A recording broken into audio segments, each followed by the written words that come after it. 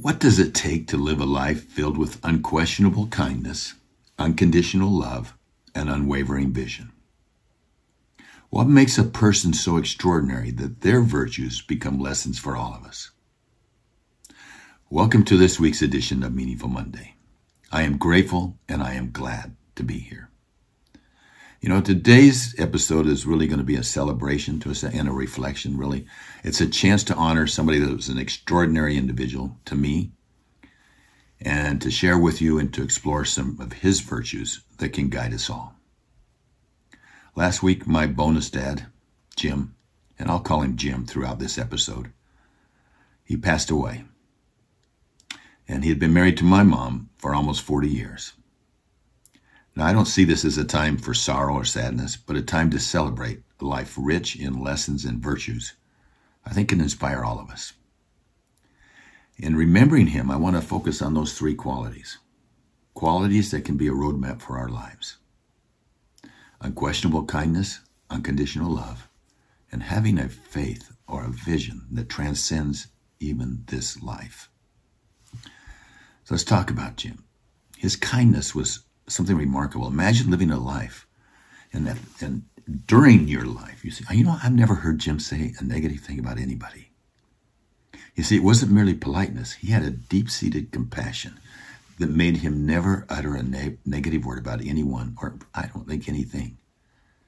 Even though he had immense trials, tough trials. He had lost 3 of his 4 children, all in much earlier, much before he had passed. But in spite of all that, he remained a beacon of positivity. He treated everyone with respect, everyone with empathy. He really showed the world what true kindness is, not only a virtue, but it can be a way of life. 2 is unconditional love. Loving unconditionally is something we all strive for, especially in today's world. But Jim lived it. His love for my mom, his children, my siblings was unwavering. And it was a love that didn't even waver, no matter what was going on.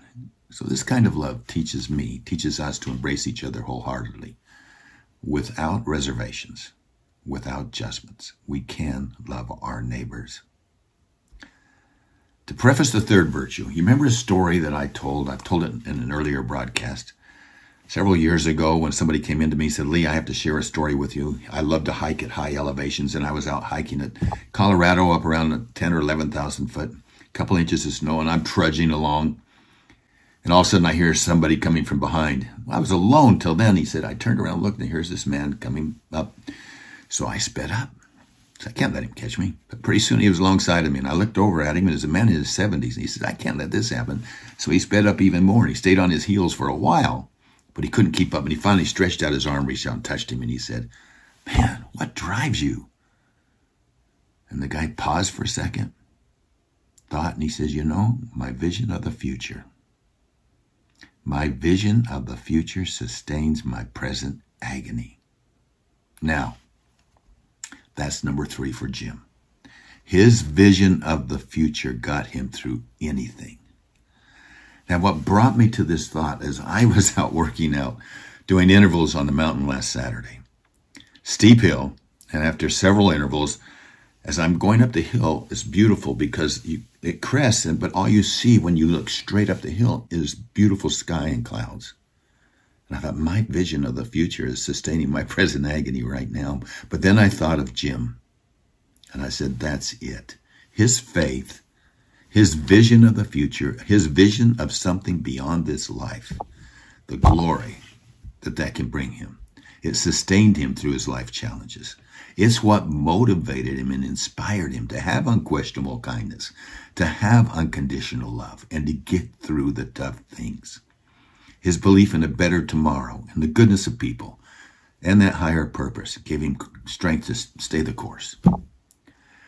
Even no matter what, even through daunting obstacles. Now, this is not just a lesson of somebody's remarkable life. These are principles that can guide all of us.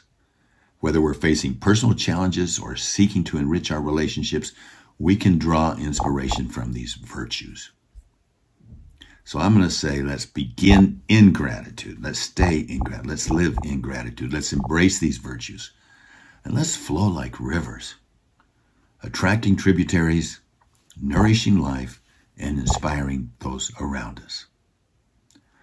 Until next Monday, let's have a meaningful day. Let's focus on those three virtues. Thank you for spending this time with me today. And we'll talk next week. Bye-bye.